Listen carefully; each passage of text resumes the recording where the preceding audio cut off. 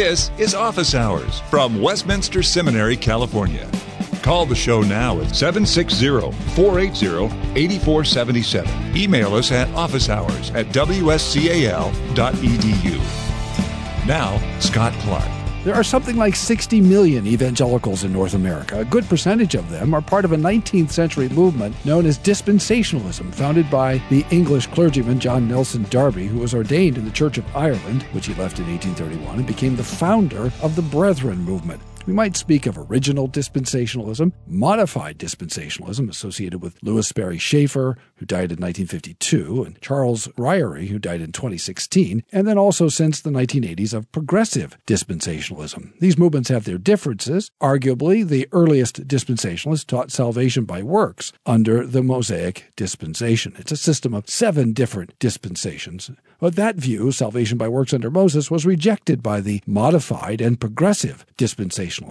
They have things in common, however. All of them see God's promises to national Israel to be at the heart of the biblical story. They look forward to a pre-tribulation rapture and a millennial kingdom, featuring the restoration of the national Israelite kingdom and the temple sacrifices. Another thing that binds most dispensationalists together is a rejection of covenant theology. In dispensational schools, students are warned against the dangers of covenant theology. Typically, adherents to this movement hear about covenant theology more than they read the sources of it or hear it. So, the journey from dispensationalism to Reformed covenant theology is not easy. And for many dispensationalists, covenant theology remains an undiscovered country. But that's not true for Pat Abendroth. He was born in Omaha, went to school there, graduated from the University of Nebraska, go Big Red, and then finally the Master's Seminary in Southern California. Since 1998, he's been senior pastor at Omaha Bible Church, and a few years ago earned his Doctor of Ministry degree through the Ligonier Academy, and he did his work on covenant theology. So he has actually been engaging covenant theology and embracing it and teaching it to his congregation in Omaha. He's here on campus this week to attend the 2019 faculty conference on the canons of Dort, and he's here with some friends and fellow members from his congregation in Omaha. Hey, Pat, welcome to Office Hours. Hi, Scott. It's great to be here. It's a privilege and an honor, and we're excited to be on campus for the conference. So, what is a good, formerly dispensationalist boy doing at Westminster Seminary, California, in the midst of all of these corrupting covenant types? I think it comes down to one word, Scott, and the one word would be justification. Okay, explain. How is it that justification gets you out of Omaha and on your bicycle riding up and down the coast and then attending the conference? I think this story goes back to the fact that from early on, justification was important to me. And when I was a seminary student, I can remember when John MacArthur came into chapel, having just met with the likes of J.I. Packer and Michael Horton and R.C. Sproul. And he really stressed how important this reality of sola fide is because of the evangelicals and Catholics together ordeal. And it just struck me then, I need to know everything I can know about this matter because it's obviously important. And from there, it's justification, sola fide, and then imputation, and then Christ's righteousness credited to us by faith. And it was almost, in a good sense, kind of a rabbit hole you go down. And before you know it, you believe in justification, sola fide, and you end up affirming covenant theology. All right, let's go back and trace some of your biography and fill in some of the blanks. First of all, you have a brother who is a pastor of a Bible church in the Boston metro. I do. Mike Abendroth. We had a family feud over how to pronounce our last name, as a matter of fact. I think our great-grandmother said, from this day on, we will not be Abendroth, we will be Abendroth. Okay. And we've been saying it wrong ever since. So okay. Anyway. Yeah, he's a pastor. We graduated together from seminary. I like to say to people, we're so like-minded, we almost don't get along. But it's a great kindred spirit. We love each other very much and have like theology. Right. He's been making the same kind of theological journey that you have in some ways, right? He's also been exploring covenant theology. He absolutely has been, and it's been a similar journey, and I'm super thankful for that. We were warned that covenant theology was sort of the boogeyman and to be avoided at all costs. We were never really taught exactly what it was. But I don't know, Scott, if you've ever seen that movie called The Village. I'm aware of it. I don't think I've seen it. I think it's a Night Shyamalan kind of movie. No, I tend not to watch scary movies unless it's old. If it's old and in black and white, I can handle it. I'm a big Okay. fan of Frankenstein and that stuff. Not the greatest movie in the whole world, but the interesting thing about it is you have these people, and this is a spoiler alert, by the way, if anybody's going to watch it. Probably been out for a while, so. But when something really bad happens and they really need help, they have to send people to the outside to get help. And so I like to think of covenant theology that way. When justification is really in trouble and really jeopardized and the gospel's threatened, where I ended up turning and where people end up going is they go to covenant theology where this stuff has already been hashed out and it's already been worked out, that Christ has done it all and we receive what he has done by faith alone. And apart from that, we really start messing the gospel up.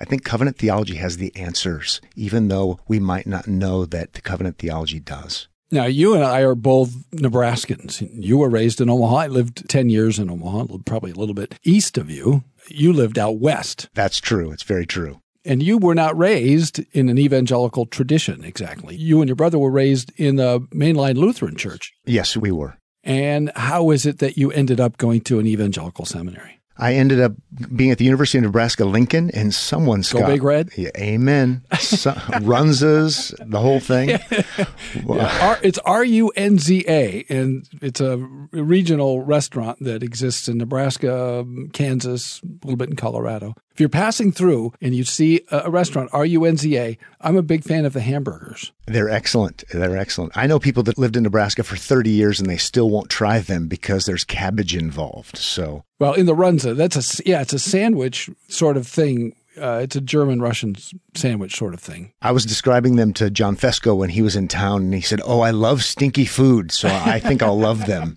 And as a matter of fact, I think he did love Runzas. Yeah, no, I told him you have to go to Runza. All right, so you grew up in Omaha and went to Nebraska. What happened when you were at the university? Now that's in Lincoln, about 50 miles away. Yeah, so at the university, someone had the audacity, Scott, to question my religion, as it were, and ask me about what I believed about God and eternal life. And of course, I was offended by that, but it drove me to read the Bible. And I'm so grateful for the fact that I was reading the Bible. I went to Love Library there on campus, pre-internet days, and I was looking up all of these words from the Bible in the English dictionary to find out that it was describing me when it says in 1 Corinthians chapter 6, these people will not inherit the kingdom of God. Yeah, if you're not sure what he's talking about, he's referring to a Bible passage wherein the Apostle Paul says, people who do this, this, this, and this, right, will not inherit the kingdom of God. And as you read that, you thought, yeah, I've done that one and that one. I hadn't done all of them, but I knew enough. Pretty surely that I was not a Christian. And that was really great. God really used that person in my life. He used the Bible profoundly in my life. And then I started reading the Bible. I didn't understand anything, but I joined a local campus group. And all along, about the same time, my brother's living in Southern California, and he's being evangelized by the person who is now his wife. And so we were converted at about the same time, separate circumstance. And then we started growing together. He was sending me Bible tapes, Calvary Chapel kind of stuff. And the more we grew and learned, he started Master Seminary, and then I joined him, and then we graduated together in 96. And where were you in church in Lincoln, just out of interest? So in Lincoln, part of a parachurch ministry that didn't stress local church. Okay. I went to an evangelical free church for a time. Oh, I know where you were. Way out on 70th or 84th Street. Yeah. Yep. So was baptized there as a believer and just wanted to know the Bible. I wanted to go to seminary even for wrong reasons. I just was hungry and wanted to know and wanted to learn. And I'm really thankful for the work of the Spirit in my life in that way. So you go to seminary and you begin to get a story about how the Bible works, what the story of Scripture is. So you get a big picture, sort of map, a way of understanding Scripture, and you're taught systematic theology, you're learning Greek, you're learning Hebrew. Yes. And out of that, what were you hearing about covenant theology while you were there? Well, I was hearing that it was, like I said, kind of the boogeyman to be avoided, and it's a system imposed upon the Bible. What was stressed much more would be word studies. Biblicism was actually used as kind of a badge of honor. Since come to learn that Biblicism historically has been used as not a badge of honor. Yeah, and so what does that mean, Biblicism? Biblicism, as I've come to know it, would be when you don't have any kind of system to sort things out. You try to ignore church history and the work of the Spirit in the past, and it doesn't matter if there's contradictions or not. We're just being biblical, and that's Biblicism. Reading Scripture without the church, without creeds, without confessions, and without consulting the past to see how other Christians and how the tradition broadly has read Scripture. Yes. So we use words for convenience like Trinity because it's been sorted out before us, and that would be not biblicism. No. That would be good, sound biblical theology, but there's definitely a difference. You're listening to Office Hours from Westminster Seminary, California. And as you're hearing about it and you're working out your own theology, you're a young Christian still getting these things figured out, what happened to you along the way? What was it? You said it was justification that sort of drove you or led you. Did you have any sort of discomfort with dispensationalism, or you just accepted it? This is the way it is. This is where Mike is. This is where the school is. This must be the way things are. Well, I accepted it, certainly to a certain degree, but in God's providence, I did have a systematic theology professor that required us to read Berkhof's systematic theology. That was helpful. Louis Berkhof was a Reformed theologian who taught at Calvin Theological Seminary for decades and decades into the 1950s or so, and wrote a very influential summary of Reformed doctrine, originally called Reformed Dogmatics and then retitled Systematic Theology. He also had us reading The Imputation of Adam's Sin by John Murray, The Redemption Accomplished and Applied by John Murray. These were good books to read, and I was very thankful looking back especially. But what I was learning in one classroom was almost undermined in the next classroom I would go to. So there were some tensions between what you were hearing in the one and in the other. Absolutely. And the thing I'm thankful for, though, Scott, is I was always taught the Bible is the Word of God, and the Bible is inspired and infallible. And so I was always wanting to study the Bible to come to my conclusions. And so going back to the justification thing, really that has been so key because I've always known that that's true and right, but that's tied to covenant theology because we have the federal headship of Adam, federal phoidos, meaning covenant, the two Adam theology. So there was just a lot of inconsistency. And the further I studied and the further I came to understand what's been taught before, to have sola fide, we have to have imputation, and the imputation is Christ's obedience to the law. Dispensationalists don't like that kind of talk. You mentioned earlier in the intro with Darby. Darby denied these things. He rejected them. And so even though he may have affirmed sola fide in statement, he denied what upheld that doctrine. And so I've come to appreciate covenant theology because it's not necessarily about the rapture or the millennial kingdom or these kinds of issues, as important as maybe those discussions are. It's primarily about soteriology. And so I would affirm the covenant of redemption, which we can talk about, the covenant of works, and the covenant of grace. And according to the Evangelical Dictionary of Theology by Elwell, those three covenants define and explain covenant theology. So I affirm covenant theology. Yeah. Actually, I know Walt. I worked with him. Oh, really? Yeah, he's a great guy. Lovely, kind, gracious. It was one of the great pleasures, actually, of my 2 years at Wheaton teaching there was to get to know Walt and some of the guys from that generation, from the sort of older neo-evangelical generation. Sure. He's a really kind, generous fellow and a good scholar. So that's right. I agree with Walt that those three covenants are, as a structural matter, at the core of Reformed covenant theology, that God made a promise to Adam before the fall, saying, in effect, by implication, obey the law of God embodied in the command of the day you eat thereof, you shall surely die, embodied in the prohibition. Yes. And implied in that is a promise of eternal life. And of course, it was symbolized by two trees. There's the tree of the knowledge of good and evil, from which we were not to eat. We could call that the tree of death. And then there was explicitly a tree of life. Exactly. And what did that tree of life signify? Well, it signified an entrance into an eternal fellowship with God, friendship with God, communion with God, if Adam, as our representative, passed the test of the covenant of works, as it's been called, covenant of life, it's been called, covenant of nature, covenant of law. These are all different aspects of the one arrangement into which God entered. And then there's a covenant of redemption, the Pactum Salutis or the Concilium Pacis, to which you made reference, and that's the eternal covenant from all eternity between the Father and the Son, in which the Father says to the Son, I will give you a people, and you will act as their representative, their surety, their mediator, and the Son says, I will do it, takes on that obligation to obey in their place, to accomplish their salvation, so that it's a covenant of works for him and a covenant of grace for us. And then we see the outworking of these principles all through the history of redemption in the covenant of works given to Adam and the covenant of grace published throughout Scripture that unifies all of Scripture. And then a fair bit of the Reformed tradition has affirmed in some sense, Now, it's controversial that Israel was a kind of republication, even a witness to the existence of the covenant of works. That's the way a lot of Reformed theologians, for example, understood Leviticus 18:5. So we have always read Scripture as tied together by, for example, the covenant of grace that unifies all of Scripture, and the two principles of law and grace, works and grace, represented by these two covenants, covenant of works, covenant of grace. So as you came to all of this, how was that for you?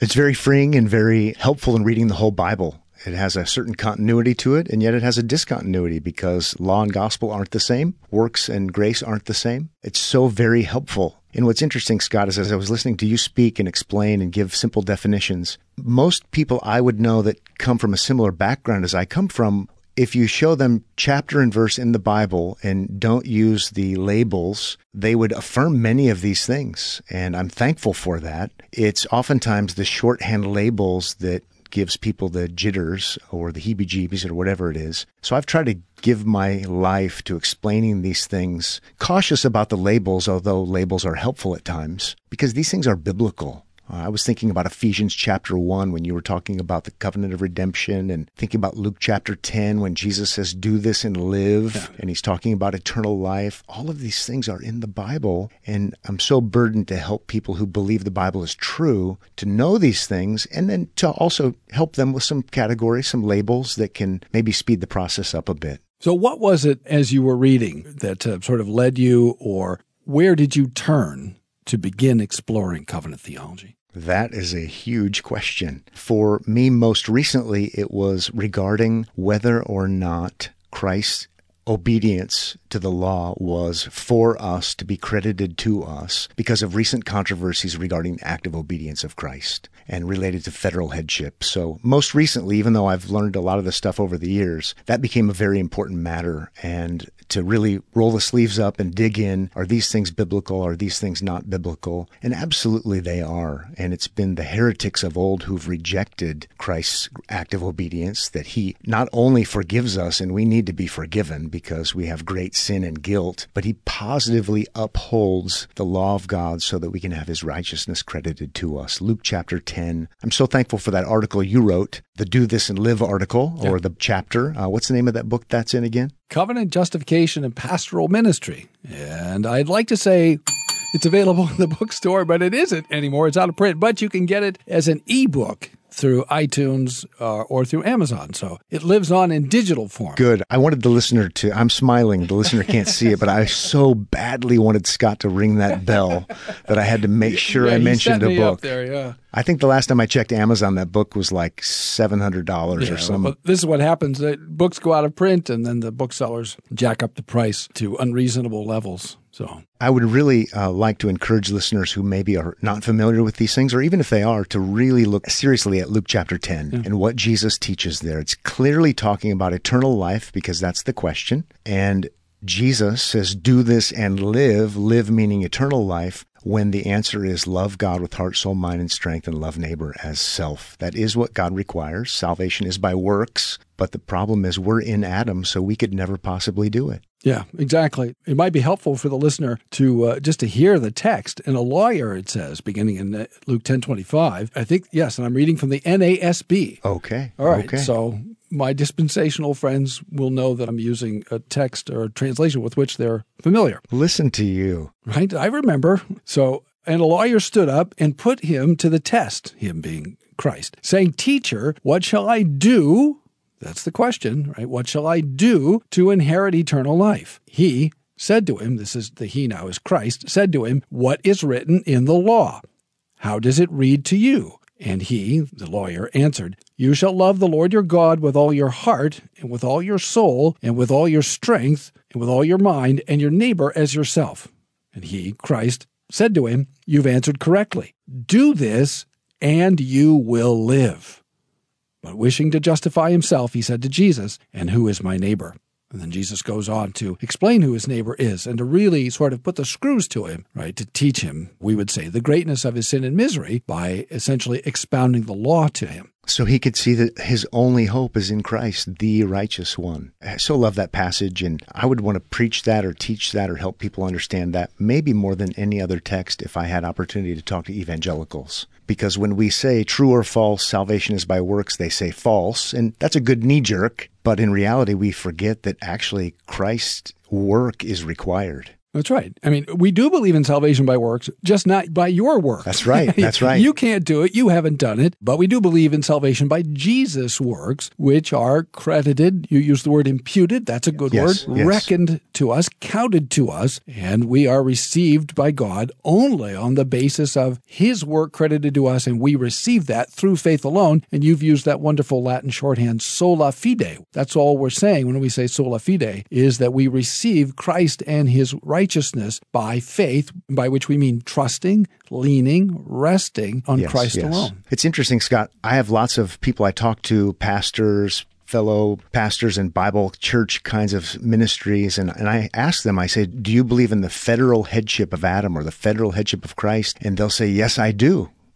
And I say, well, that's good. I'm glad you do. And then I'll say, do you believe in covenant theology? And they say, well, no, I don't. And so some of this is an educational thing. Some of this is trying to help people understand that covenant theology and federal theology, they're the same exact thing. And so I don't want to berate people. I don't want to put them down or scold them. But I do want people to read and learn, whether it's Buchanan's book on justification or John Fesco's book on justification, but something that draws on old classic writers to sort these things out. And maybe even at some point reading an introduction to covenant theology. Yes. For example, one good one that I have recommended that I enjoy and that people have found helpful. You're going to say Sacred Bond? Sacred Bond. Okay. I think it's a great one. I just recommended it this past week. I think it's super, super helpful. Written by a couple of graduates of this institution, Zach Keel and Mike Brown. And it's a very simple, clear, well-grounded, biblically grounded survey of what Scripture says about the covenant of grace, particularly, and the covenant of work. Yes, and I don't know either of those gentlemen, but I think they owe me a lot of money because we sell a lot of their books in our bookstore. Yeah, you have a bookstore in the church at Omaha Bible Church. So if you're in Omaha and you're looking for a place to worship, Omaha Bible Church is where? Omaha Bible Church is 7940 State Street, just off of 680 and 72nd Street. So on the northwest corner of Omaha. Yes, I heard actually the bookstore manager said to me that you were in the bookstore one day and you were actually signing books that you were the author of. Just for fun. I went in there just for fun because it's fun for people to go in and buy a book and then see the name in there. Or maybe they'll be frustrated and disgusted that I defaced it. I thought it was hilarious. I thought it was very, very funny. So I did that because one time I found a copy of C.S. Lewis in a tiny, cramped corner bookstore in the UK. It was a hard copy of Lewis, which you don't always see, and I pulled that off the shelf, and there was his name inscribed in there, and then I thought that was nice. And also a copy of Christianity and Liberalism by Machen that I got at a library sale for some ridiculous price, $5, hard copy, and lo and behold, on the flyleaf inside there is a J. Gresham Machen. So seriously, yeah, so I think that's unique because I don't think it was as common as it is today to do autographs. No. So I actually have a signed copy of What is Faith that someone gave me as a gift, nice. And it's a cherished gift for me. Yeah, so that was my thinking. So the preaching there is always edifying and encouraging, and the people are warm and gracious and friendly. So we've always enjoyed worshiping there, and you've always received us very kindly. So you're thinking about seminary, but you're asking yourself, where will I live in Escondido? Westminster Seminary, California has good news. We've completed Westminster Village, a beautiful new place for you to live on campus. Open now, Westminster Village features 8 residential buildings, 64 apartments including 1, 2, and 3-bedroom units, and a commons where seminary families can fellowship together. Here's Joel Kim, president of Westminster Seminary, California, on the benefits of Westminster Village. Escondido is a beautiful place in which to live, but students wonder if they actually afford it. Our goal is to benefit the students by providing a beautiful but affordable place to live on campus. In addition, we believe that learning happens not only in the classroom, but also by living together in community. Just as lifelong learning begins in the classroom, so lifelong relationships will begin in our new residential village. For more information, call toll-free 888-480-8300 8474. That's 888-480-8474. Or visit us online at wscal.edu. That's wscal.edu. And ask us about our new residential village. wscal.edu. 888-480-8474. Westminster Seminary, California. For Christ, His gospel, and His church. So let's think about some more difficult questions now. I've been dodging those in anticipation. So yeah, let's do that. Time to turn up the temperature on the hot seat here. For example, one of the objections that I have gotten, and I'm sure you have gotten, and you might have gotten it when you began to explain these things to your congregation, is this one. You talk to me, Pastor, about a covenant of works, and I have looked and looked and looked in my Bible, and I do not see those words in the Bible, covenant of works. So, Pat Abendroth, isn't this a classic example of imposing a system on Scripture and not actually following the Bible? And doesn't this just illustrate everything that they warned you about in seminary? I've definitely heard that before, as you have. And to be honest, I try not to use the loaded labels except in certain company. But I do like to have people open their Bible, for example, to Hosea 6 and see that there was a covenant with Adam. And they've oftentimes been told there's no covenant with Adam. And I can show them in the Bible they say they believe. Sure enough, there it is. So we at least have some traction there. And that's a traditional view. It's disputed now in some places, and perhaps has been for a while. But traditionally, in Christian theology, that was the widely held reading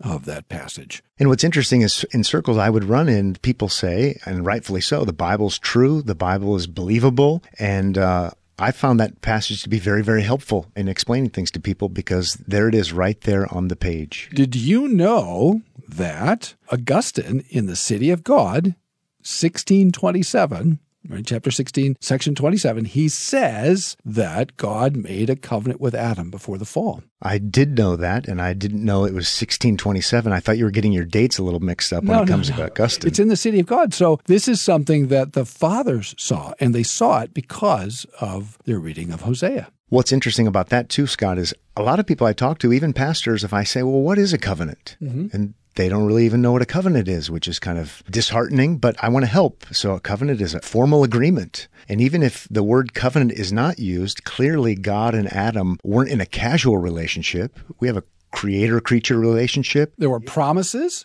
Yes. There were sanctions. There were rewards. Absolutely. So all the stuff that makes a covenant. So when you get married, you take an oath. You make promises, and if you break those promises, there are sanctions. Yes, it's not a casual relationship. When you buy a house, you make promises. Chiefly, I will make the monthly payment. And the lender says, and I promise to come and take your house if you don't make the payment. Absolutely. Right? And that's a covenant. Then there are covenants, codes, and restrictions. So there are covenants all the time in life. We just don't think of them as such. I mean, we live in, I would say, a social covenant. Sometimes we call it a compact in society. And if you break that covenant by murdering somebody, then they arrest you, they try you. If you're convicted, then you have to pay a penalty for that. Yes, we have them with our telephone bills, contracts, all of the time. So, in fact, arguably most of life, apart from the administration of the means of grace, is actually a covenant of works. School is a covenant of works. Do this and live, right? Do the homework, write the term paper, pass the exam. It's true. It's a covenant of works. Your job is a covenant of works, right? Show up, do your job, or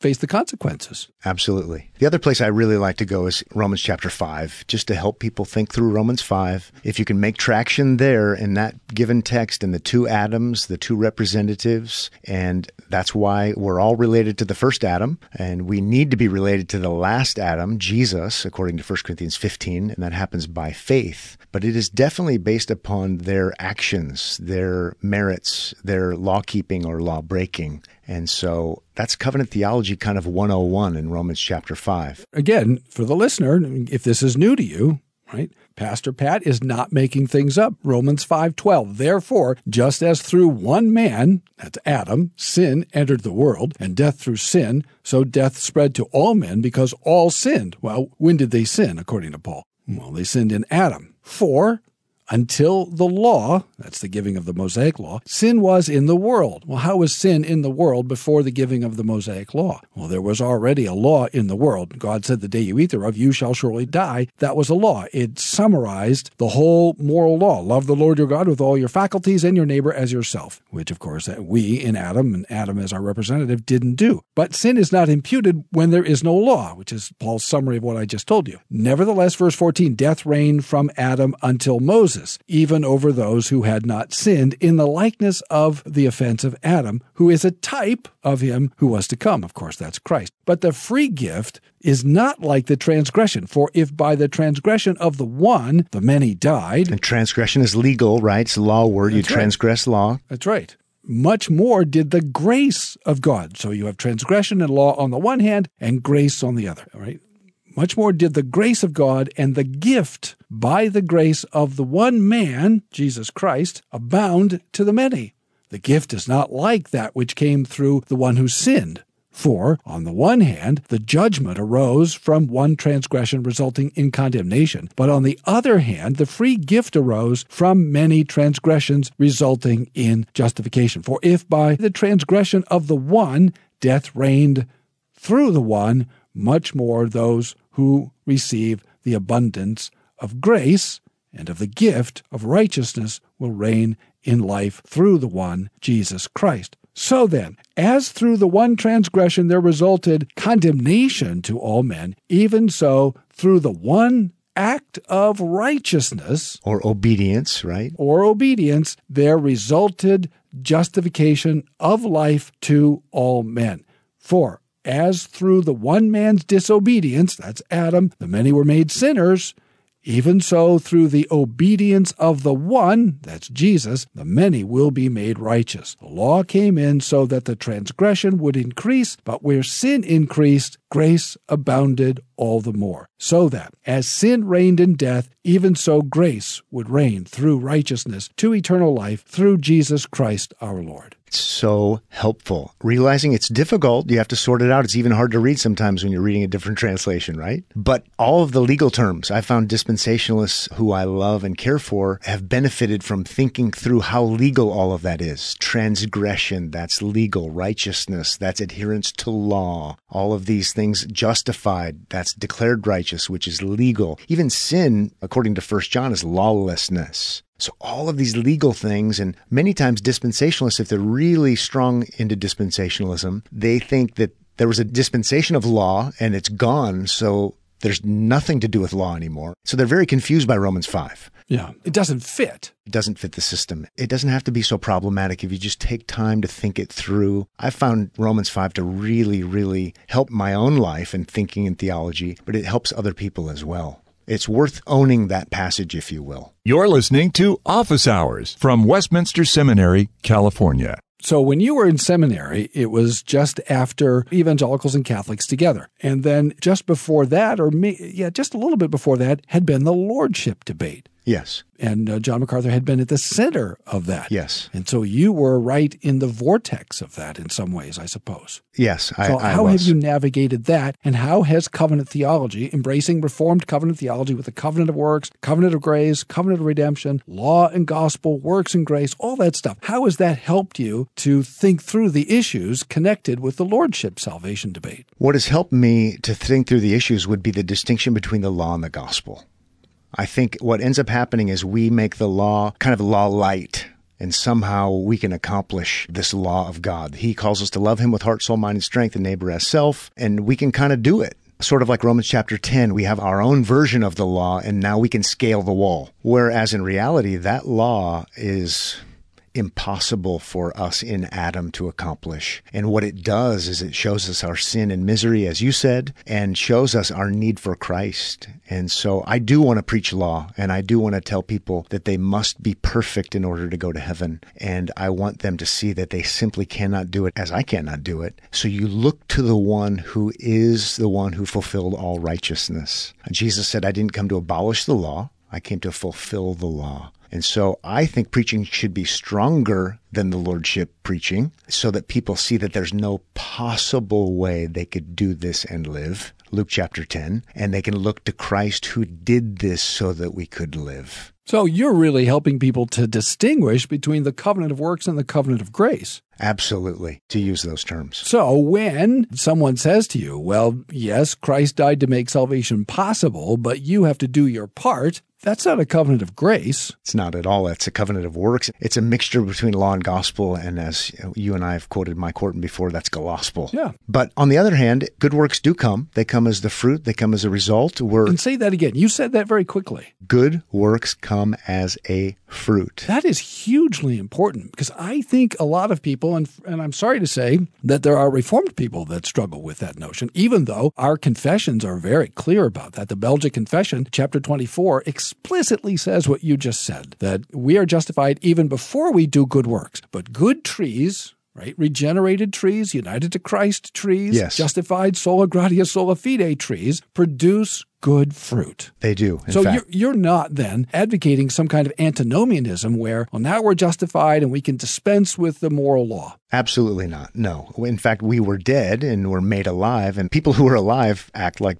people who are alive. Right. And so we still ask ourselves, now that I'm in Christ, how do I respond? And the law guides me as I seek to respond. I want to love the Lord my God with all my faculties. I want to love my neighbor as myself. I don't want to be an idolater.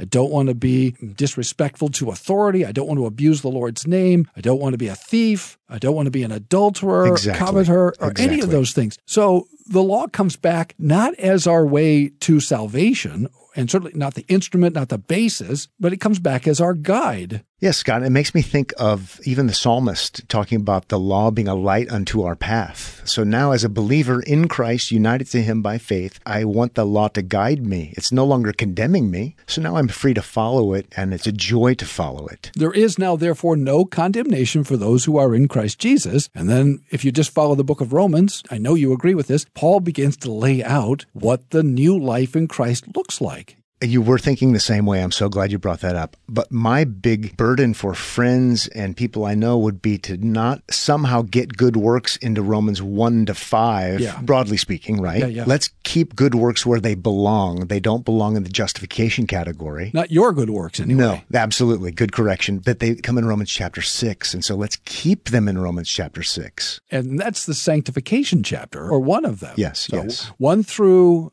say 118 through 320, Paul's preaching the law. 321, right, through the middle of Romans, Paul's preaching the gospel. And then you get to the Christian life as a consequence. And as others have said before us, if people aren't asking the question to us when they hear our gospel presentations, if they're not asking the question of Romans 6, then we haven't been clear enough. Yeah, that was Martin Lloyd-Jones, right, who said, if your gospel preaching does not cause people to come to you and say, well, where's the place for the moral law? Are you saying that we should sin that grace may abound? If they're not asking you that question, then that raises questions about the nature of your preaching, doesn't it? Yes, absolutely. We're holding Christ forth, so salvation is found in him. It's so free. It's so gracious. And the invitation is so open that God really justifies sinners. It is good news, right? It's not good advice. It's not what we're telling people to do other than to trust in Christ. Well, Pat, are you glad you made the journey from Darby to Geneva? I'm very glad I've made the journey by God's grace. And Scott, more recently, I've been fascinated with Darby, actually, starting to read more and more about Darby, more from even the Brethren historians, and finding out that he was, how can I nicely put it? He was a real piece of work.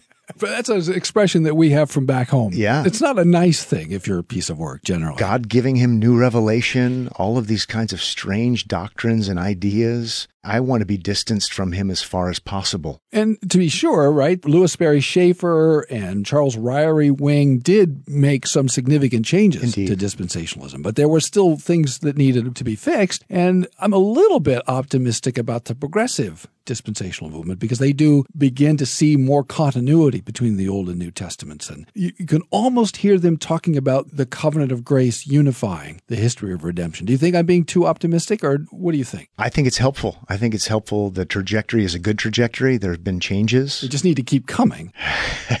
Indeed, they do. And eventually they'll come to covenant theology is what we would call it. And this is the last thing, there are some real psychological, emotional, and social questions in making a transition like this, right? In other words, when you identify as a dispensationalist and you begin to have questions about it, you begin to doubt it, and you begin to read the other side about which you've been warned. That's kind of difficult sometimes. Yes. That's what I was kind of getting at earlier. When you first crack open a Whitsius or a Calvin or a Turretin or a Horton, or a Yes. Brown and a Keel, or Yes. some representative of covenant theology that is getting these things right, covenant of works, covenant of grace, covenant of redemption. That can be a little scary because you've been warned that it's bad stuff and it's dangerous and bad things can happen to you if you go this way. I know a young man who is being well used as a pastor in a faithful Presbyterian church. He was warned that if he went that direction, he would never become a pastor. So I was overjoyed to participate in his ordination to make sure that he became Good. a pastor.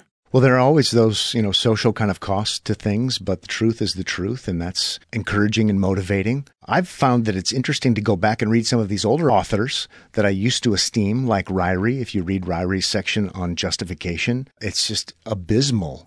Why so? Because he doesn't affirm the active obedience of Christ. It sounds... That's a feature in modified dispensationalism, isn't it? Yes. That they were worried about affirming the imputation of active obedience because they thought it might diminish your incentive to be sanctified. Maybe. To be sanctified, but I think it's that, Scott. I also think it has to do with that law thing, because again, that's Christ's adherence to law, and that's a different dispensation. So there's this kind of phobia of anything law, even though we have law all over the place, even if it's not that exact word used. I read Chafer not too long ago, not the whole thing, not all of the volumes. Yeah, it's a large set. It is. But, Chafer taught that Jesus was raised only for the Christians, and he wasn't raised for the Jews. Well, that creates a pretty big problem when Paul says Jesus was raised for our justification, right? And so this goes back to the two peoples theory. It that goes you back have to the two peoples. Earthly people that are Jewish and a heavenly people who are Christians. It gets you pretty close to two ways of salvation. It does. Which is problematic. So there are some connections between the original dispensationalist and the modified.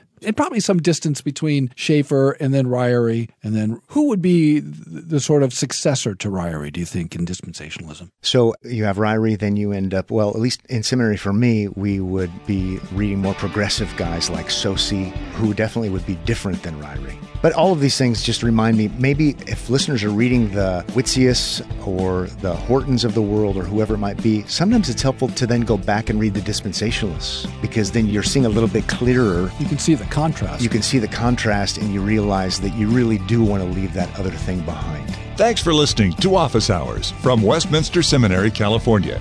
Don't miss an episode. Subscribe now to Office Hours in iTunes. Find all the shows at wscal.edu/office hours. Copyright Westminster Seminary, California. All rights reserved.